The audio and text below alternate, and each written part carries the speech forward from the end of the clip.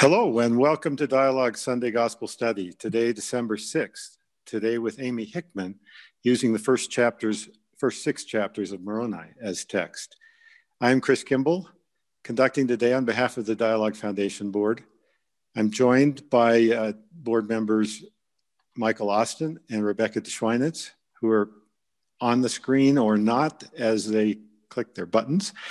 We are using our webinar format today, as usual, and running a live stream on Facebook. And we are live on Facebook already. We're recording this program, and we'll post the recording as soon as it's available. As always, we have a chat session running, and we'll try to follow comments on Facebook as well and introduce those when appropriate. There will be time and opportunity for discussion and for experiences and questions. Before we begin, let me just look forward a bit. Next week, December 13th, Professor Joseph Spencer of the BYU, Professor of Ancient Scripture at BYU, will teach our final study session of the year. Kind of sad thing to say. And in 2 weeks, on December 20th in the evening, Brian Kershiznik will continue our fireside series, speaking about waiting for Jesus. It's giving season, and I can't fail to mention Dialogue's annual request. I have the letter from Taylor Petrie, our editor, requesting donations. If you didn't get a letter, get on the mailing list. If you did get a letter, respond. You can always click a donate button as well. Now, for today's session, let's begin. I'd like to introduce, first of all, Amy Evans Hickman, who will be our teacher today. Amy has been collecting stories in various forms for as long as she can remember, from the tales of her early Latter-day Saint ancestors, following Joseph Smith and Brigham Young, from one promised land to another, to her nearly 2 decades working with Exponent 2, including a stint as editor-in-chief of the Exponent 2 magazine from 2009 to 2015. In addition to her BA in English from the University of Utah, Amy's background in American primitive antique furniture, textiles, and jewelry helps her pay attention to the many marks we leave with our hands and hearts.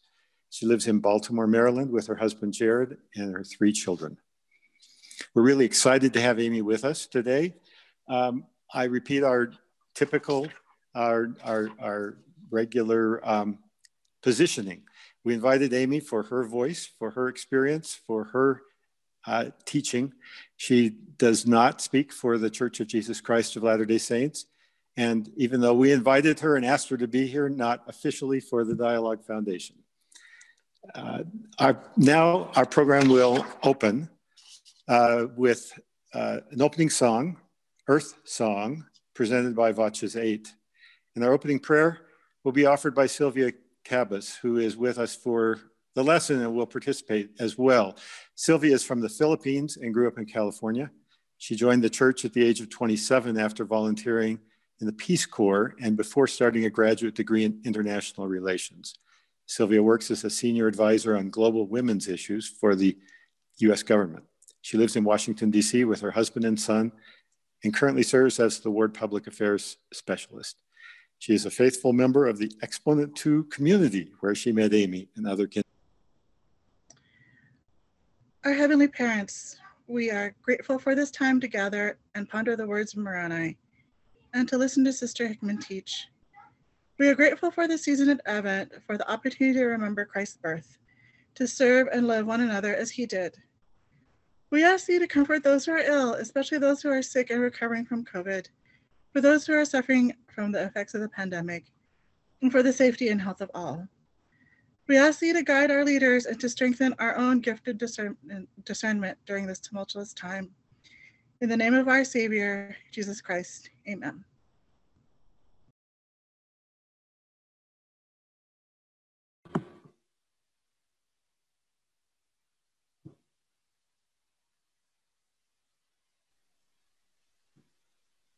Okay. Thank you, Sylvia. I have been anxious about this for weeks, and it wasn't until Sylvia agreed to be in the frame with me and know that I could draw on her wonderful spirit and always wise and insightful and very funny friendship that I felt a lot better about this. So thank you, Sylvia, and thank you to Christine Haglund, who chose our opening hymn. That was just beautiful for the season that we're in and for the feelings that are in my heart today. I apologize in advance that I am a little bit extra festive with this antler reindeer thing going on. I keep trying to block it, but I'm just going to be upfront that that's going to keep happening. So I apologize. My posture is just not good enough for that. So I'm really excited about the passages that we are going to read together today. It is actually, for a person like me who has an English degree, being able to work on 1.5 pages of text is kind of a dream, to just really deep dive into the intricacies of what's going on. And even though when you first look at the book of Moroni and you look at these first 6 chapters, it can be a little intimidating because 2 of these chapters are the most familiar scriptures in our book. And so I hope that today you are willing to go on a little adventure with me as we think about the character of Moroni and what motivated him to include what he chose to include in these books. And I'm going to begin by using technology. Okay. Sharing a little bit of my personal connection to Moroni. When I was about 12, my parents bought a historic pioneer homestead in Sanpete County, which is, and specifically just outside of Fountain Green, about 2 miles south of Fountain Green along the Sandpitch Mountains. And as we started the restoration work on those old cabins, it was a polygamous homestead. So there were all these little cabins for all the different wives. We would occasionally attend the Fountain Green First Ward, and it was there that I first heard the story that is actually on the church's website about the Manti Temple, that on the morning that the ground was dedicated for the Manti Temple, Brigham Young told a local bishop that Moroni had dedicated that land for a temple centuries before. And that temple has its own spot in my cosmic geography, as it's the place that Jared and I chose to seal up our 21-year-old hearts 22 years ago. For me, that little bit of Mormon folklore has heavily influenced my reading of Moroni, as it's the one book that I actually have really vivid scenic backdrops for. When I think of Moroni hiding out in fear of his life, I imagine the high desert canyons, the smell of juniper and sage, the threat of rattlesnakes and fire ants, the sounds of herds of elk bugling in the frosty night sky during the rut, and of course, the spotted owl watching over all of it for millennia. I begin here because for me, the scene of Moroni's desolation is as inextricable from the high desert of Utah in my imagination as Frederick Douglass's from where he caulked ships in Baltimore's Inner Harbor, or where Anne of Green Gables wandered the countryside of Avonlea.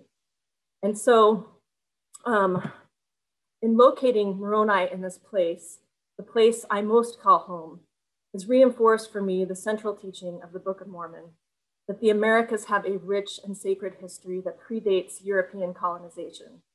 The tragic irony, of course, is how the very people that have learned and taught from this book to build Zion have often been responsible for the erasure of that history in places like Sanpete County and other parts of the American West.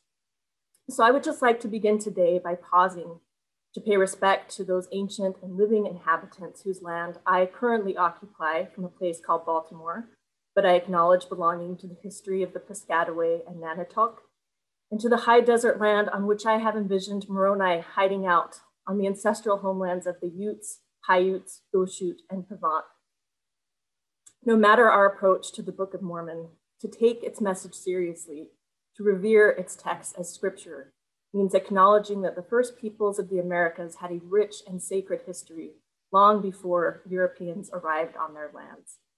The chapters that we're investigating today remind us that the landscape and its indigenous inhabitants demand our continued attention and earnest investigation into their lives, or as Shoshone historian and tribal member and Latter-day Saint Darren Perry reminded his readers on Facebook yesterday.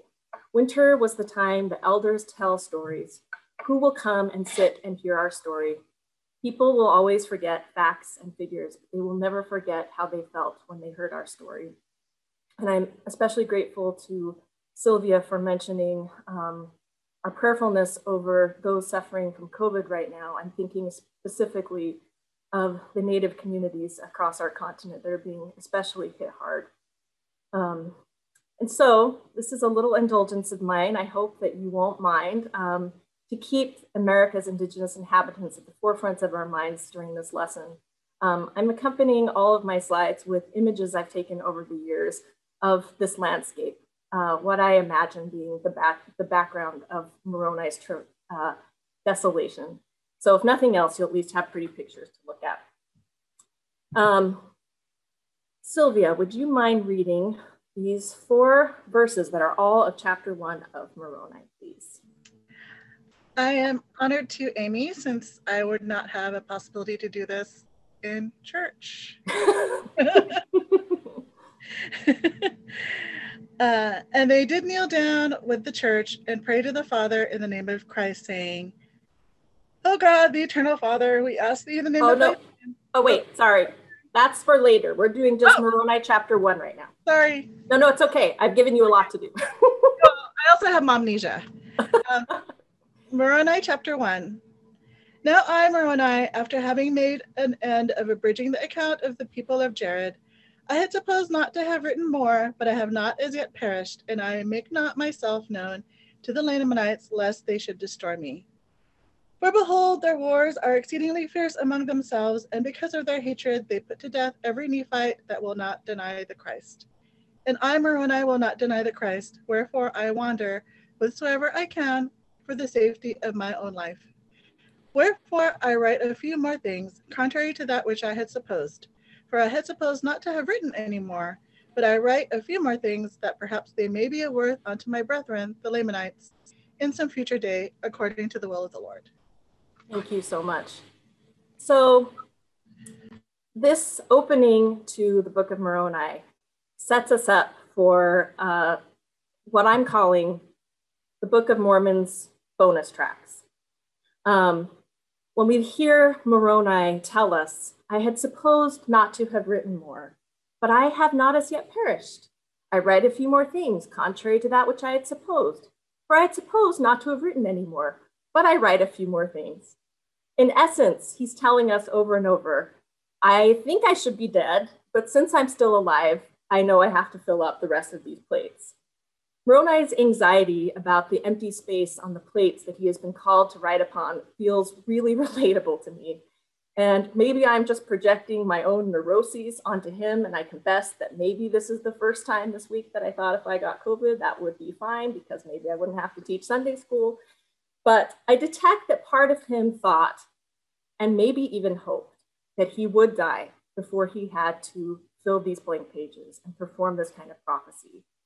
I'm struck by a comparison that comes to mind of when the Lord commands Enoch to prophesy in Moses 7.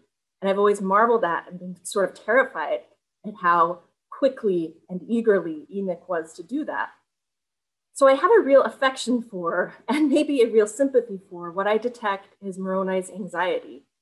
To this point, he's mostly only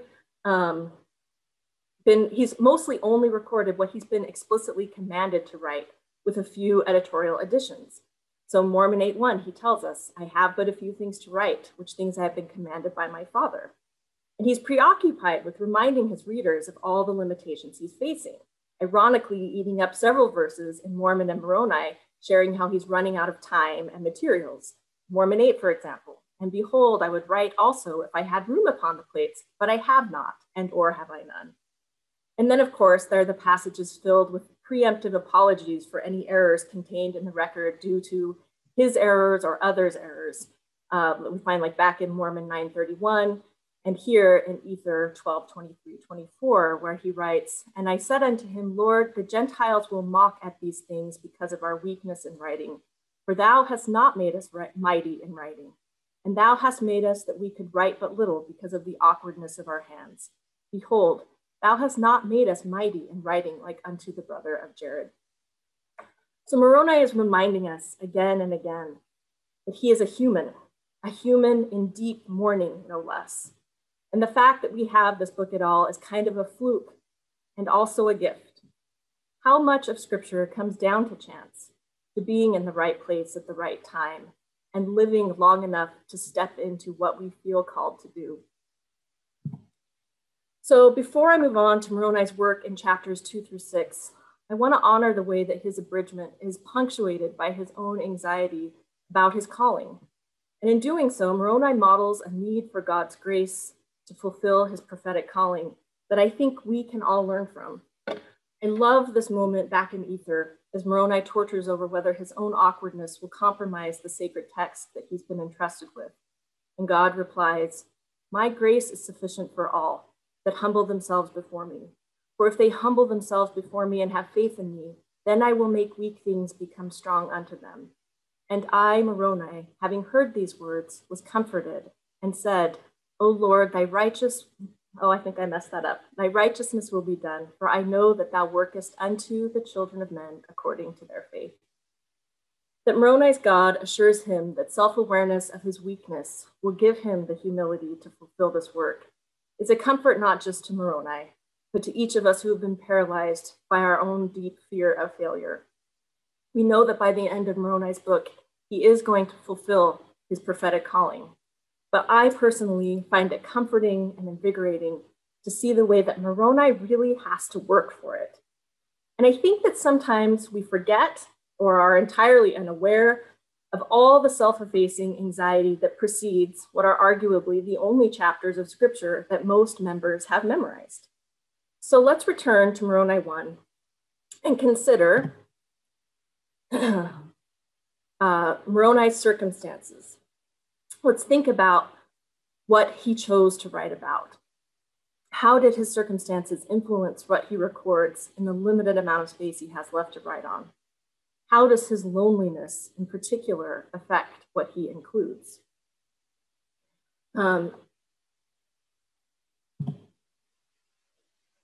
So thinking about who he's writing for in this book, he's not writing for his descendants. He's not writing for his Nephite people. He's longing for a reconciliation that he knows is many, many generations away. It's not like the people who built Notre Dame or are continuing to build Sagrada Familia, where you expect and hope that future generations of your people will worship. No, this church is never going to belong to the Nephites again. And Moroni sees past this communal and personal apocalypse. He understands that what he is passing on is portable and resilient and adaptable. And he doesn't spend a lot of time writing about his travails in the wilderness, but instead continually expresses a deep longing for a community that he's lost. It's always making us ask the question, what would it feel like to be the last man on earth, the last of your people? It's really, as my husband said, an inherently dramatic first-person narrative situation. So Moroni is at the end of sacred history. His Nephite people are destroyed. The church that will be restored will not be for them. The ordinances, rituals, and text originally embedded in a concrete historical moment are now decontextualized. It's really moving when you think about how he's holding on to all this sacred history for an entire people in his hands and in his own memory, how he's longing for it. On its surface, Moroni chapters 2 to 5 might seem a redundant summary of Christ's appearance in 3rd Nephi. But what Moroni is creating is not a historical document, but a guide for a living church. This is when I meant to read that. The ordinances, rituals, and text originally embedded in a concrete historical moment are now decontextualized from that moment in order to transcend time and space. In Moroni 2:3, now Christ spake these words unto them at the time of his first appearing, and the multitude heard it not, but the disciples heard it, and on as many as they laid their hands fell the Holy Ghost. This is the moment I think Moroni steps into his prophetic role. taking the dispensing of Christ's power out of 3rd Nephi's historical moment in time and through Nephite history into a post-Nephite future. There's an effortlessness in how easily power is dispersed beyond apostles and witnesses through hands recklessly laid on multitudes. Moroni offering the implements of church making proves that their durability precisely because they are not going to be used by the people that forged them. So what do you need to bring a faith community together? In Moroni 6:5, and the church did meet together oft to fast and to pray and to speak one with another concerning the welfare of their souls. It's this flowing spirit, communal ritual, a sort of utopian ideal of a community organized around the welfare of souls, which we always need to remember that D&C teaches us is the spirit and the body combined. It's that worry, that concern, that love over the welfare of each other's souls that makes a church.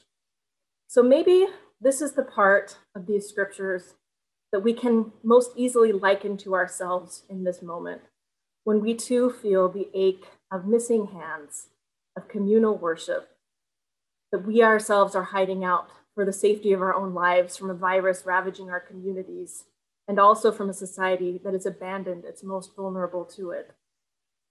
So here I'm going to ask my dear Sylvia to read the sacrament prayers for us. And she's going to share what her experience with church has been like during these many months that we've had to make ourselves not known to COVID. And as she does so, if there are people who feel inclined to share their experience, our moderators are going to add those to the conversation after Sylvia is done.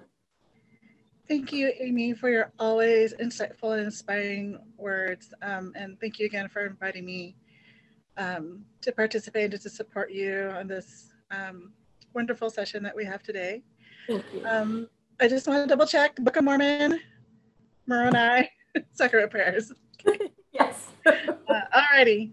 And they did kneel down with the church and pray to the Father in the name of Christ, saying, O God, the eternal Father, we ask thee in the name of thy Son, Jesus Christ, to bless and sanctify this bread to the souls of all those who partake of it, that they may eat in remembrance of the body of thy Son and witness unto thee, O God, the eternal Father, that they are willing to take upon them the name of thy Son and always remember him and keep his commandments which he hath given them, that they may always have his Spirit to be with them. Amen.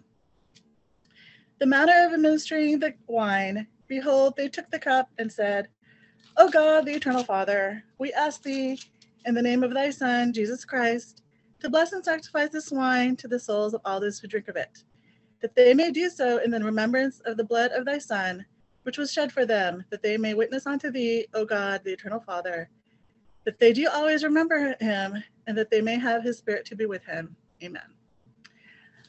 In all honesty, I have to say it is very strange to read aloud the words that I have now heard hundreds and hundreds of times, but never, very rarely say on my own, and knowing that my son will be on his own reading and saying these prayers with myself once again, witnessing him doing that. So it really is very profound for me to read the sacrament prayers. And when Amy asked me to share my thoughts about how church is now, I started to think about my own experience living overseas. I lived in West Africa, in countries where there was no church presence whatsoever. After I finished graduate school, as an almost 30-year-old single woman, I made the difficult decision to move overseas, and I lived in Morocco, Mali, and Burkina Faso, where I was under the jurisdiction of the West Africa Area Presidency in Accra, Ghana. And clearly I have no priesthood authority, and so when I was able to participate in sacrament, it was either visiting other congregations in Europe or other parts of Africa, or when someone would come and let me know that they were available to administer the sacrament. And in fact, one of the first essays that I wrote for Exponent, the magazine, was called Away from the Tribe, Reflections on Being Apart and Not Being Apart from the Community of Saints. So I've had the experience of reading the sacrament prayer as it is, as a prayer, since I could not administer the sacrament myself. And that's when I started to wonder, what does it mean to be a faithful member when you're away from the institutional church? Or in pandemic times with virtual church instead of physical church? On one hand, I could sit in on a meeting of any congregation in the world, or indeed of any other denomination in the world. On the other hand, why would I do that, given that we are assigned wards based on our geographic locations, and I made a commitment with my baptism that I would be a member of this church. So with COVID restrictions and a non-member husband, home church for us has been a difficult premise. How can we distinguish home church, for example, from family home evening? It's still my son and myself poring over this month's issue of The Friend and laboriously cutting out Book of Mormon paper dolls. COVID also comes at a crucial point for my son's spiritual development. He turns 8 next spring, but he is learning how to be a member without the secure embrace of the primary program. We miss the annual fall run-up to the primary program in November, when I realized that my death glare is limited to 2 to 3 pews. He is starting to forget his Sunday friends because he sees his school friends during the week a lot more often. Luckily, he is being tutored on Zoom by one of the primary teachers, in which they go through every week a story from the Book of Mormon. But that's because we have an iPad, a reliable Wi-Fi, and board members who are so enthusiastically happy about helping us out. And all those things are luxuries for most of the world, and indeed for a good member of ward members. So the underlying question is, what does it mean to be a member when you're away from the physical institution? When the in-person meetings are limited? When home church is not a possibility? When the whole point of being a ward family doesn't really apply anymore? When President Oak said the words Black Lives Matter, there was only the virtual community to celebrate with. I didn't have the contact info of the sister in our ward who wore a BLM t-shirt to the ward Christmas party a couple of years ago. I hope that the church will use the pandemic and its aftermath to reflect on how to better support all members. Already under normal circumstances, members fall through the cracks. I hope that after the pandemic, we'll be able to find all the lost sheep. In the name of our Savior, Jesus Christ, amen. Amen. My goodness, Sylvia. I love that question that you asked. What does it mean to be a member when we're away? This is the question that Moroni is asking in these texts. That's exactly it. And I don't know, I personally, your reading the sacrament prayers for me felt as holy as any time I've ever heard them. So thank you for that. Do we have any comments coming in to share, or should I move along? Oh no, let's pick up some comments here. Okay. Partly an answer or response, I guess. Sylvia is talking and comments come, but several people in a not dissimilar situation talk about appreciating priesthood holders coming in pairs. I appreciate priesthood holders coming in pairs, as I am a widow and have not had the sacraments, and have had the sacrament sporadically due to electing not to go to church during this time. Our sweet home teacher comes a couple of times a month to do front porch sacrament with my 2 daughters and myself. I appreciate this simple service he is willing to share. On the other hand, comment, I miss the time it takes to pass the sacrament, where one has time to ponder and think about Christ. With just my husband and myself, we're done in several minutes without that quiet time. think others are also expressing the power that it had to hear Sylvia speak the prayer, and that some of us are also having those kind of experiences where we're able to say the prayer ourselves during the pandemic.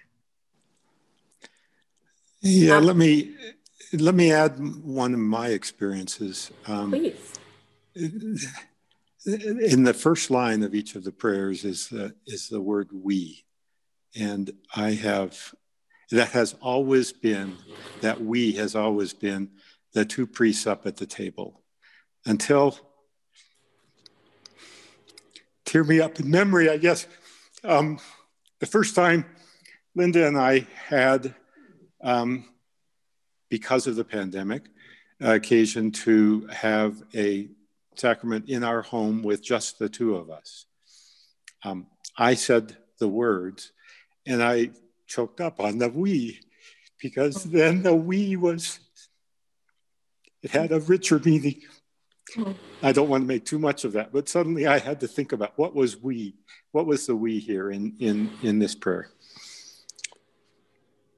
Oh my gosh, that's so beautiful. That's so beautiful, because I've really been thinking of this so much as Moroni alone. That is a beautiful way of thinking about how the "we" becomes whoever you're with. That we might need to make more of an effort in the future to take it out of just the hands of the young men sitting behind the sacrament table. But the "we" could be I, but it could be we.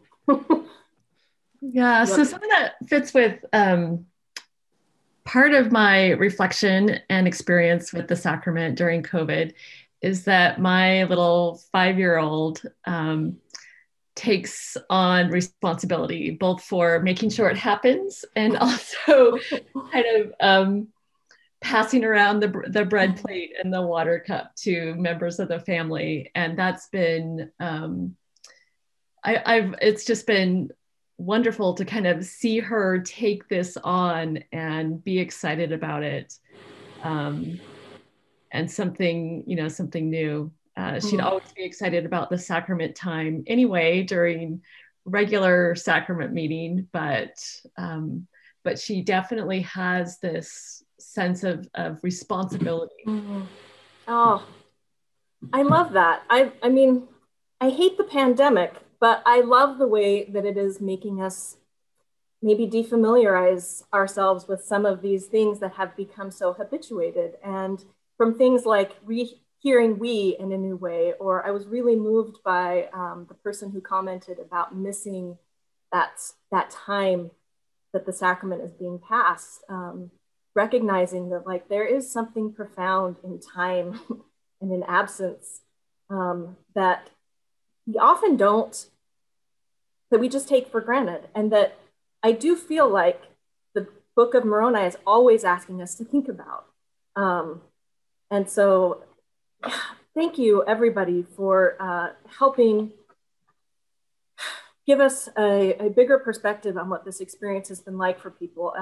In the Mormon feminist community, which I am actively engaged with all the time, there has been a lot of discussion around specifically access to the sacrament and other ordinances during this time for women. And one of the things I really wanted to share, well, actually, before I get to that, I'm going to prove why what I'm about to read is good. So Moroni 6:9, this is sort of wrapping up these chapters that, like I was calling them, sort of the quick guide to making a church, where I feel like this single verse sort of sums up how flexible and durable and adaptable church can be for us. And I think that we're seeing that even in our own homes during this pandemic. Moroni 6:9, and their meetings were conducted by the church after the manner of the workings of the Spirit and by the power of the Holy Ghost. For as the power of the Holy Ghost led them whether to preach or to exhort or to pray or to supplicate or to sing, even so it was done. And I love this idea that worship is a moment of inspiration in which you're guided by the workings of the Spirit and by the power of the Holy Ghost, and that we, in communion with the divine, decide what we write on this blank page of our worship on a weekly basis, but on a life basis. What are we going to preach, to pray, to sing? And this last year has highlighted how, for many, that experience is very different, especially for those who don't live with a priesthood holder. And it shows how much our spiritual lives are dependent on constant creativity and dialogue with the divine. And something that really moved me early in the pandemic was this blog post that was submitted to the Exponent 2 blog. I wish so much I knew who the author was. If she happens to be here and she wants to email me so that I can thank her, I would welcome it. But you can look this up for yourselves if you want to after this, but I'm going to read her blog post in whole because I think it sheds light on how we are able to continue to commune with God in the way that Moroni is teaching us. We are able to commune with God, whether we are alone or together. So this is the title of her blog post, if you want to look it up, is Swallowed Up, Coping with COVID-19. It is only great upheaval that truly destabilizes the structures of power and allows that which was held by the few to be claimed instead by the many. The act of taking, so unthinkable a week ago, is now the only reasonable course of action. A week ago, I hurried through my morning routine to make it to my local chapel in time for the passing of the sacrament. If I was late, I knew I'd have no chance to receive it for another week at least. These are the rules of the world, of the universe, of God. The sacrament of our Lord's Supper is something that must be given to me by a priesthood leader and can be denied to me by that same leader. And it has been denied many times. When I became lost in the labyrinthine London transportation system and arrived at church too late to partake, I was denied. When I turned to the priesthood holders in my travel group and asked them to bless it for me, I was denied. I have been denied because of snowstorms, conferences, exigencies of travel or of employment or of health. You cannot take this sacrament, sister. I cannot or will not or may not bless it for you. Wait and try again. Have patience. All my patience has been swallowed in one gulp by the great upheaval that is an unthinkably small string of RNA code. Meetings are canceled around the world, the traditions of my entire life destabilized in a finger snap. I share lodgings with the woman who works in the pediatric ward of our local hospital. She and all the microorganisms on her hands and in her mouth travel each day between my home and rooms consecrated to 4-year-old cancer patients. To allow a priesthood holder and all his defiled exhalations access to my home is a matter of life and death. I think of millstones in the depths of the sea and refuse my ministering brother's offer to bring the sacrament to me. What about Skype? I ask in a voice that suggests I'm joking when I'm not. Could you bless it for me over Skype? He laughs. I don't have permission. I don't have permission either. And for the first time in my life, I do not ask for it. I change into clean, formal clothes, brush my quarantine neglected hair, and perform that most precious and ubiquitous of ordinances, the washing of hands. I lay out upon my kitchen table the ritual objects that have always been here in guise of common household goods, a scrap of bread in a sauce bowl, a mouthful of water in my smallest glass, the leather-bound books that went with me across the ocean and came back again. I cover the emblems with my great-grandmother's white handkerchief. I sing the hymn that is stuck in my head, every verse straining through the melody line, though my voice wants the easy familiarity of the alto harmonies, the proper intervals braced against the voices above and below. Then I open my books, pull back my handkerchief, and bow my head. Oh God, oh God, oh God, oh God. I speak blasphemies. I am committing heresy. I am defiled. I am blessing the sacrament with my woman's mouth. The eternal Father. My own Father is far away. Everyone I love is far away. All that presses in close around me is the virus, the dread that sticks to my skin like drying blood. Eloi, Eloi, lama sabachthani. We ask thee, God, I ask, but I ask no one else, and I swallow into myself the emblems I have blessed. I cannot read that and not believe that there is a divine grace that transcends time and space and dispensations and institutions and genders and generations. I believe in this kind of consecration that is trusting that your offering can be made holy. So I know I'm reading against the grain here a little bit. I know that there are readings of these chapters that reinforce the idea the priesthood is dispensed in a straight line with mappable genealogies and clear-cut authority, and that the restoration of the church is simply cutting out 2 nearly millennia of apostasy and sewing Moroni and Joseph Smith seamlessly together. But it isn't. There are no Nephites in 1830 or 1930, nor will there be in 2030. No, the Book of Mormon reminds us that sacred history is filled with absence of lost peoples and stories, ruined temples and burned libraries on every continent. That emptiness is holy space, a church that is not Nephite, Lamanite, or even ours, but requires the reconciliation and sealing up of every human who has ever lived.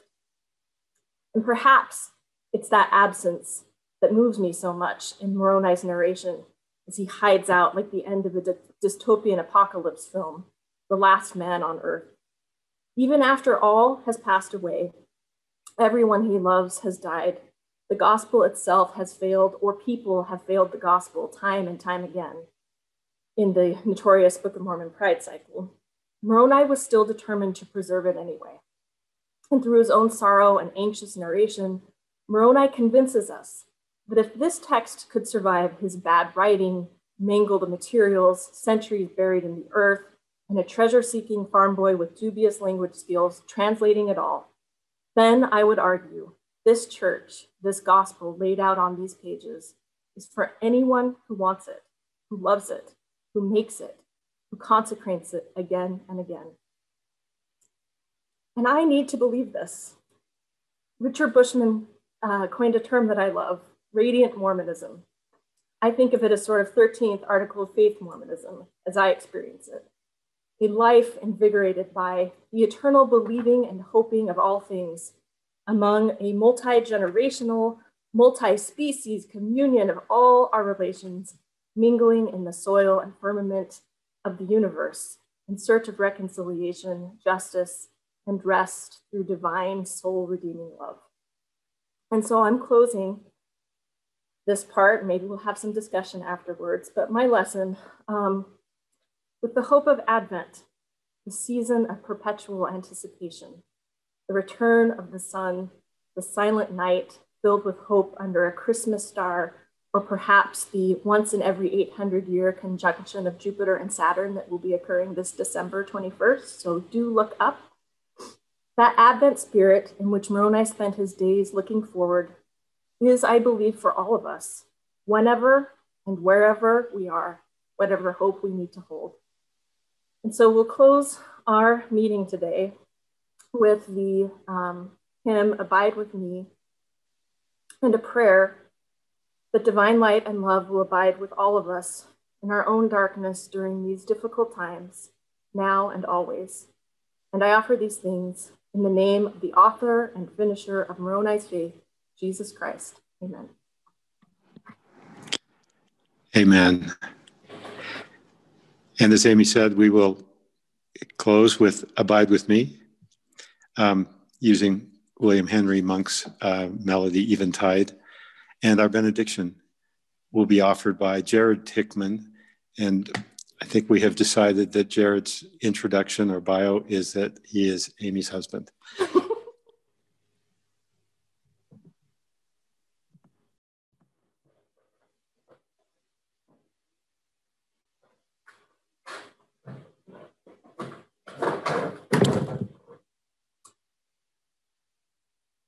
All our relations through space and time, all who have the power and the desire to sustain us, we are grateful for our lives, and we're mindful of the death and the desolation around us at this moment in time, the death and desolation that Moroni experienced in the ways so powerfully illuminated by this lesson, this conversation today. We're grateful for this chance, such as it is, to commune together and to mourn together in the face of that desolation and death. And we look forward, as we have been urged to do, to the light that returns even at this season of darkness, and to ask that we will be sustained as we need it, that we will be able to press on in the cosmic story that we're a part of, that we will be able to offer sustenance and blessing to all those connected to us, that we'll be able to redeem one another, to save one another. And we say these things in the name of Jesus Christ. Amen. Amen. I like him. Thank you, Amy. Thank you for all that you brought to us today. Sylvia and Jared and the music. There are many thanks in comment.